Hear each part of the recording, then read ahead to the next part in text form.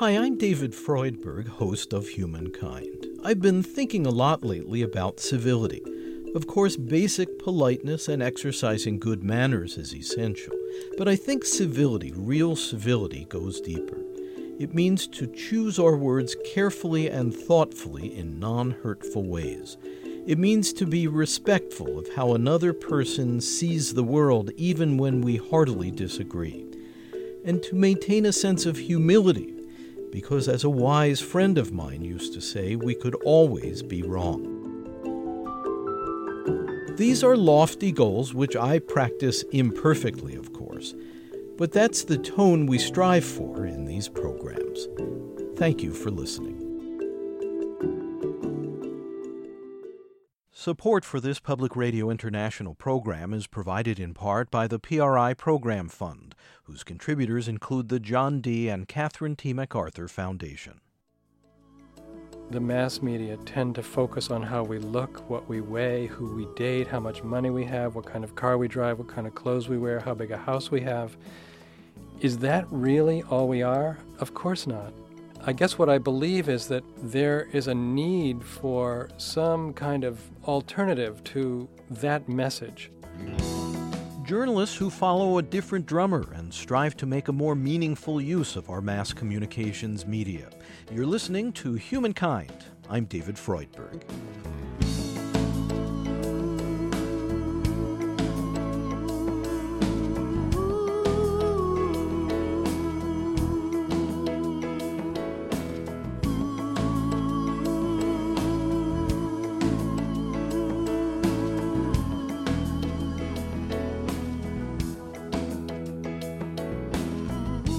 With the proliferation of crass content on so-called reality TV, and with broadcast news barely skimming the surface of events as sound bites grow ever briefer, some critics cry that the mainstream media have hit a new low. The major networks have turned to these techniques, hoping to lure back a segment of their shrinking nightly audience. And some practitioners of alternative media believe there's good reason for people to turn away from the standard broadcast fare. Much of today's journalism, they lament, falls far short of the role that should be played by the Fourth Estate. Thomas Jefferson, said, give people the information, they'll make intelligent decisions. The responsibility of the media is to give people the information so they can make intelligent decisions. And that is not happening. That is simply not happening. People do not have the information they need to have. Veteran public radio producer Michael Toms has hosted New Dimensions for more than 25 years. He believes that mass media owned by giant corporations present carefully controlled content that has the effect of narrowing public awareness about important topics. They say that most people in America get their news from television. Well, if we look at the television news of the major networks, for an example, all of these news departments within recent years their staffs have been reduced, and the news has largely become entertainment. And the average in-depth news report on television is about 90 seconds in duration. What kind of depth you can't have much depth there. So I say that maybe 3% of what's going on in the world is reported through the news media in the United States, the mass media in the United States. So there's one example of people getting a very limited view of the world, limited view of our society, because there's not enough time to focus on the major issues. And television also tends to dumb down its presentation of whatever it covers. Time magazine has dubbed it the summer of the shark, even though shark attacks nationwide are down from last year. The frenzy began in early July when this boy had his arm bitten off near Pensacola. Set apart from the ambience of mainstream media sensationalism, alternative communicators offer an entirely different worldview to audiences in print, online, and over the airwaves. It is only through a change in human consciousness that the world will be transformed. The personal and the planetary are connected. As we expand our awareness of body, mind, psyche, and spirit, Michael Tom's New Dimensions program, begun in San Francisco in 1973, provides a weekly informal forum for authors and other thinkers whose bold perspectives on the environment, spirituality, politics, and culture seldom penetrate the highly regulated mass media. Well, looking at the education that our children are receiving in terms of history, it's war, war, war, war, and it's very rare to find a curriculum that gives a sense that there's any other alternative, so the children are... And then you realize that nobody feels secure when they don't know where their meal's coming from tomorrow, so you can't separate security from the problems of poverty and hunger, and you certainly can't separate security from the problem of environmental deterioration and impacting the life support systems of the planet. And that necessitates... Sometimes people forget that the most important of all the virtues is courage, because without courage you can't practice any other virtue with consistency. You can't be consistently kind or true or generous or open or fair-minded without... New Dimensions, supported primarily by individual listeners, is heard on hundreds of radio stations as well as on the web at newdimensions.org.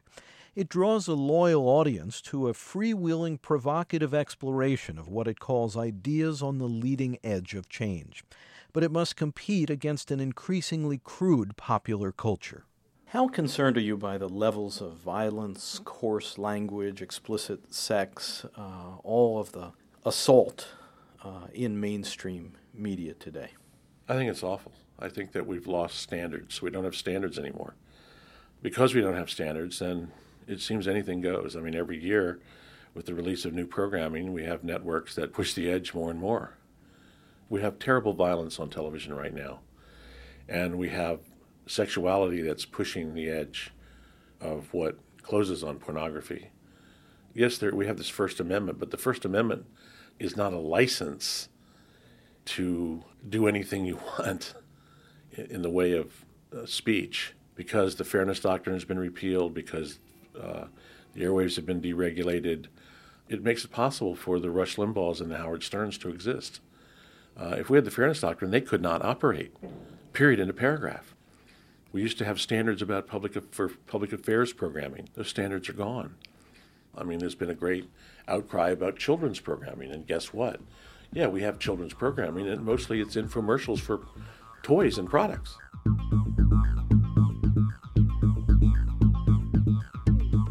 What are the greatest dangers from our having created an atmosphere in which violence and foul language and explicit sexuality is normalized in the mass culture?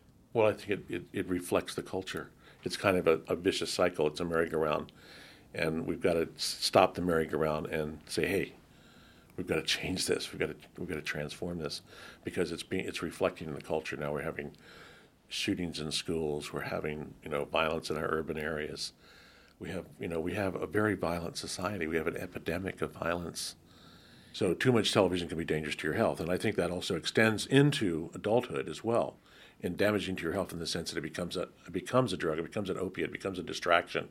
And in this culture, we've created Olympic levels of distraction. Every day there's a new one coming down the pike. So, there's just so many things to take our attention away from the essential questions. The essential questions, in my terms, being, why are we here? What are we doing here? What is human life about? What does it really come down to? It comes down to relationship, community, love, family. These are the essential questions. And we get distracted from those essential questions by the way we use the media and the way the media uses us. Why do we succumb to those distractions so easily? I think because the culture we live in tends to support that kind of distraction. We live in a fast lane culture, and we have to get on the off-ramp to realize we're even in the fast lane. Then once you're in the off-ramp, what do? Well, you have to take time for yourself. You have to make time for yourself a priority in your life. And we haven't done that. I remember in the late 60s, early 70s, there was this great promise of more leisure time, that the kind of technologies that were coming on in the future, and I mean, in California in the late 60s, early 70s, where I was living at the time, there was this big second home land boom. because we're going to have so much extra time, and you have a second home in the mountains or in the lake or whatever. And because there's going to be all this leisure time. And what's happened? That leisure time never materialized. We're working more, enjoying it less.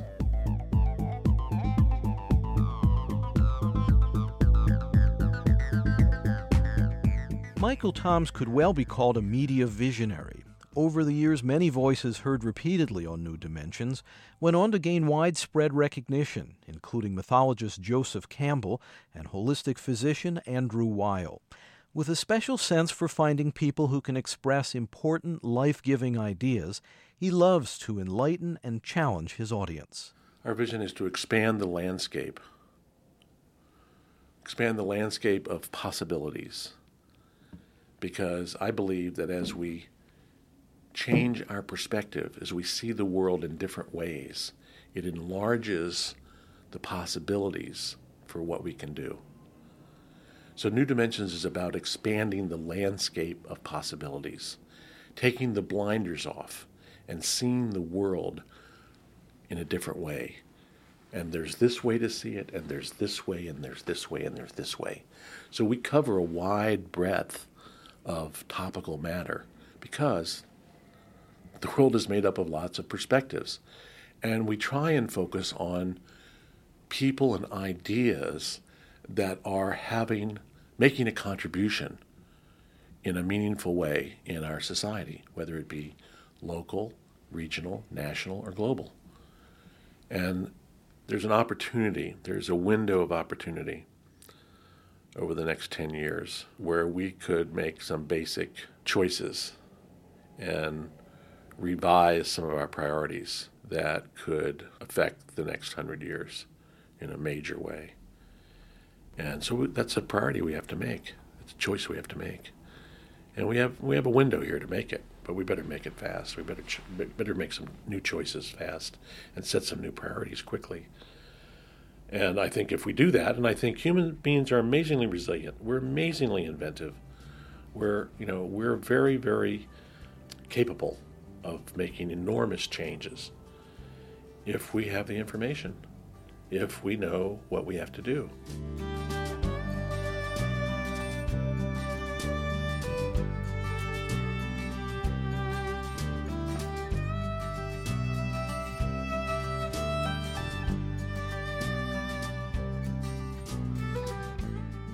Looking out over the media landscape, what do you currently see as the most promising activities for integrating spirit into communications?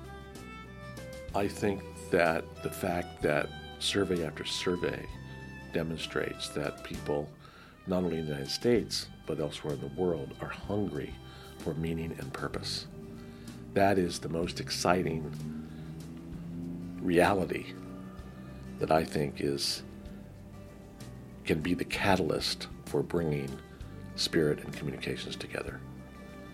Because this is really basically what people want.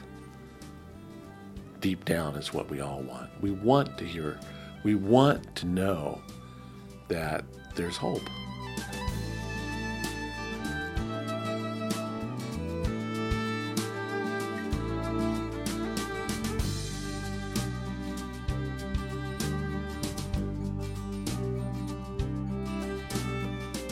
On the opposite coast from California, in the charming New England town of Brooklyn, Maine, another communicator plies his craft to the rhythm of a different drummer.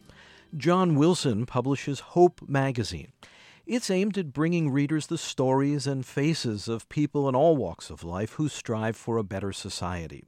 Hope offers inspiring ideas while avoiding the trap of saccharine writing.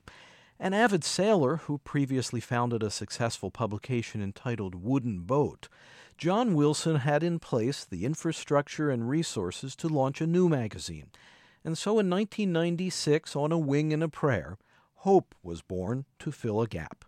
I think that having ideals, high ideals, is a challenging activity in this day and age. I think, there's a lot of, certainly the media, the mass media tend to focus on the material, what I would call the superficial. Our guest tonight is Christina Crawford. Joan Crawford's adopted daughter, author of the famous book Mommy Dearest. Maybe the most famous, if we could call it, tell-all book ever written, certainly in point of view. Why are you so committed to providing another context for journalism, another context for stories about how people can make things better? Because I feel it's so desperately needed. I don't think there's enough of it. I think it's that our sense that we're becoming a celebrity culture, that we're becoming a detached culture, that there's a culture of violence, that is not who we are. It is who we seem to be if you just look at the media. We are obsessed with celebrity. And I'm not saying that I'm immune to this. I also am interested in what celebrities do and how they act. So I don't make judgments about it. It's just that, it's astonishing to me that that's where we've come to, that we have come to believe that celebrities are like gods and that we want to be like them. And obviously not everybody feels this way, but I do think there's a prevalence of that. And I want us to realize that our godliness, if you will, is in our hearts and not in what our faces look like or how well we can act or what our bodies look like or what we wear or drive. It is who we are. I want that to have a chance to be expressed. And nobody else seems to want to do it quite this way in a magazine format. How do you feel about the argument that media providers, to attract an audience, merely present content that people want, and that the media should not be blamed if standards decline because those are the standards of the public? I feel that what you're saying is exactly true, but I think that media, by virtue of their power, have a responsibility to the society. I think that whatever is being taught in journalism schools, not to say, let's separate ourselves from the entertainment industry. We'll get to that. I believe the media have a fundamental responsibility to advance the discourse in our society, to advance the conversation about what makes a healthy society, about what a true human being is. The news media says our job is to be objective, but I just don't believe that it is objective enough. I believe there's plenty of bias in what is reported. It's just a different bias. So that segues into the entertainment industry, which is in the same position. People are tremendously influenced by films, for example. If more screenwriters could work toward helping to influence society, reflecting the best of society instead of the worst. I mean, look at the proliferation of violent films. That is really, to me, is a sickening thing, because I'm personally not a violent person. Apparently people love that stuff. And, I don't know what it is that makes them love that stuff, but they do. And I'm not saying they're all wrong. I'm only saying, shouldn't the entertainment industry try to make something better out of what is happening there than they are? I always see this as a creative failure rather than solely a void of values, because there are ways to really engage people, to get people's adrenaline pumping, to capture their imagination without resorting to the kind of most degraded kinds of behavior imaginable. I absolutely agree with you. I think it is a creative failure. I think, in some ways it's hard for the writers probably to dare to step out of that box, to propose something that would be, that would cross over that line. What we have to do is remind our readers and our listeners that there is an alternative way to think about this. And the more of us who are doing this, the more we'll be heard. And the more we're heard, the more the public, the consumers, will say, wait a second, give us something a little more, because we are the ones who are buying it. And we are the ones who are not saying, at least loudly enough or articulately enough, this is not what we want.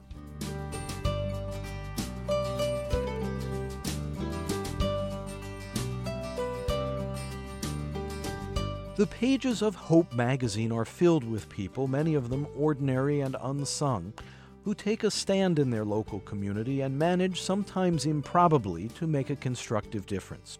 There are thousands of such stories to choose from, and John Wilson publishes the ones that he finds most moving and honest. Teachers who are working in classrooms to make their students feel whole rather than feel as if they are receptacles for information. We had a piece in the current issue about a woman in South Central Los Angeles who started her own school. Actually, her father started it after the Watts riots in L.A., and she now runs it. She just wants them to know that they are whole human beings. They may not become highly educated in the classic university sense. They may not get great, classy jobs, but they will go into whatever work they do with a full sense of who they are and that they are loved. That's important to her, that they are loved. That's the kind of educator she is. She's a wonderful woman. Another one was a woman who sold real estate also in South Central Los Angeles. She was earning a 6-figure income, but she was drinking a lot of it away. She was a heavy drinker. She just realized that she was making tons of money, but nothing was changing in the world around her. She was finding beautiful places for people to live, but nothing was changing in the world around her. So she decided to open an after-school program in the neighborhood where the kids were going to school, a place where they could come and be safe from either victimization or exploitation from other kids in the neighborhood, or if they wanted to study, they could study. If they wanted to learn skills, they wanted to just do their homework, they could do it because it was a quiet, safe place where they were gathered to do their homework. This woman quit her job as a real estate agent and just runs that program now. It's a beautiful thing when that transformation happens because you really see, you as a reader, you want to be there. You want to do that too. And so we need those examples, those stories to understand what we can do to make a difference. So what so fascinates you about these people? I guess the fundamental thing that fascinates me is that they dare to step off the track that has been or is safe and successful for them, that they dare to step out into the unknown, that they dare to step out of the danger zone. In fact, that's where we like to be in Hope magazine. That's what we want the magazine to cover. That is a struggle. There are triumphs and there are failures. It is not easy to keep those ideals alive in our culture. I think one can end up working pretty alone, or one can end up working in a context of, let's say, organized religion, or maybe semi-organized spiritual groups, spiritual pursuits. I think in any case, it is not easy. I think people who struggle with the expression of high ideals always feel as if they're in the minority.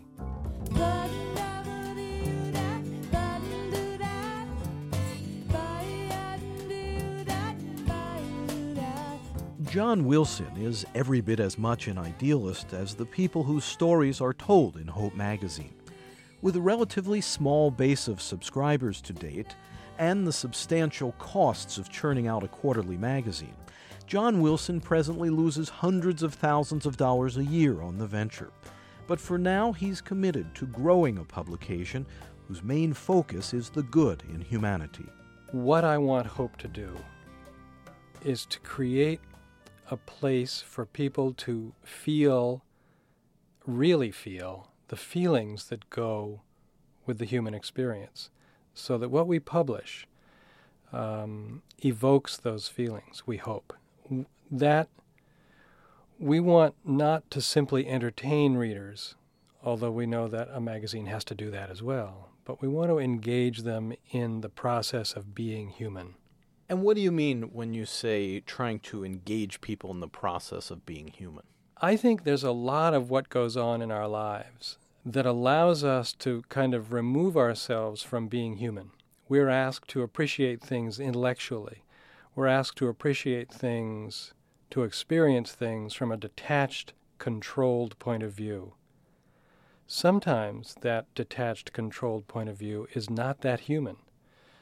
And I don't mean inhuman. I just mean that it is so detached from elements of empathy and understanding elements of identification, sensitivity, the connection between people, the being in touch.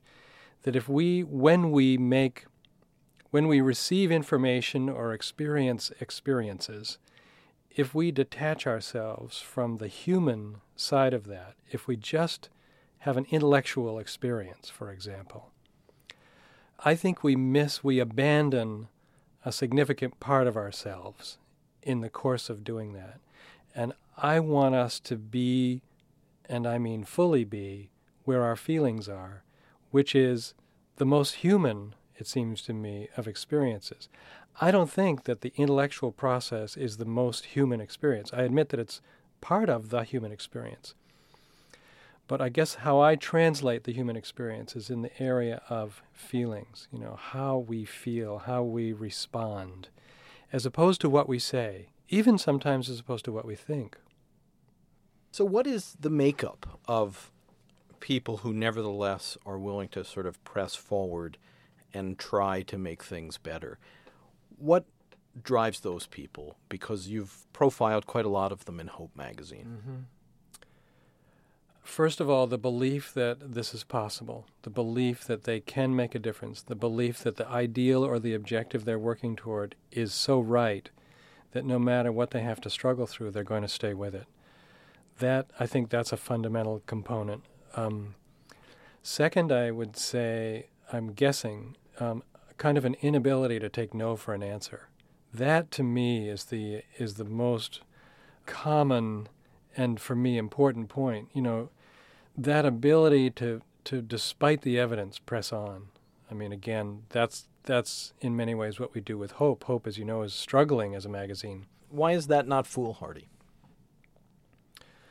For the accountant at our company, I think there are days when he looks at our financials and says, John Wilson is really a fool. If you're only looking at the bottom line, it not only could, but it would look foolhardy. Why would you lose so much money on a regular basis? Why it's not foolhardy for me is because I believe in this idea. I believe that we as a culture deserve a magazine that focuses entirely on the idea that we can make a difference, that it is worth the work. In a way, if we give up, and this is not what drives it, but this is certainly a component, if we give up, then we are saying that there is no hope. I can't do that. And not just because I have to admit defeat. It's not that. It's because I believe that it's possible. I know that I'm naive. That's my stock in trade. And I can live with that. I don't mind that at all, because somebody maybe has to be this naive to say that there is this alternative. There are people out here who are doing great things.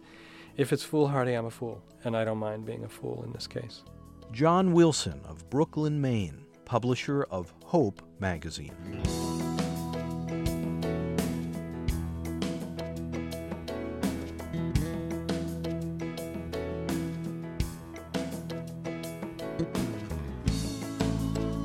You're listening to Humankind. I'm David Freudberg. Our program is presented by Human Media in association with The Network, Incorporated. Studio recording by Steve Colby. Editorial assistance from Greg Fitzgerald and Brendan Tapley. Program development and support provided by Chart Media. You can hear more episodes of our series at humankindpodcast.org. That's humankindpodcast.org. This is Humankind program number 41, Different Drummers. The executive producer is David Freudberg. Please subscribe to our free weekly podcast. The title is Humankind on Public Radio. You can find it at Apple Podcasts, Spotify, NPR One, and all major podcast services, as well as through our website. Again, the podcast title is Humankind on Public Radio. And if you'd like to support our program, please visit humankindpodcast.org, and at the top, click on How You Can Help. Thank you.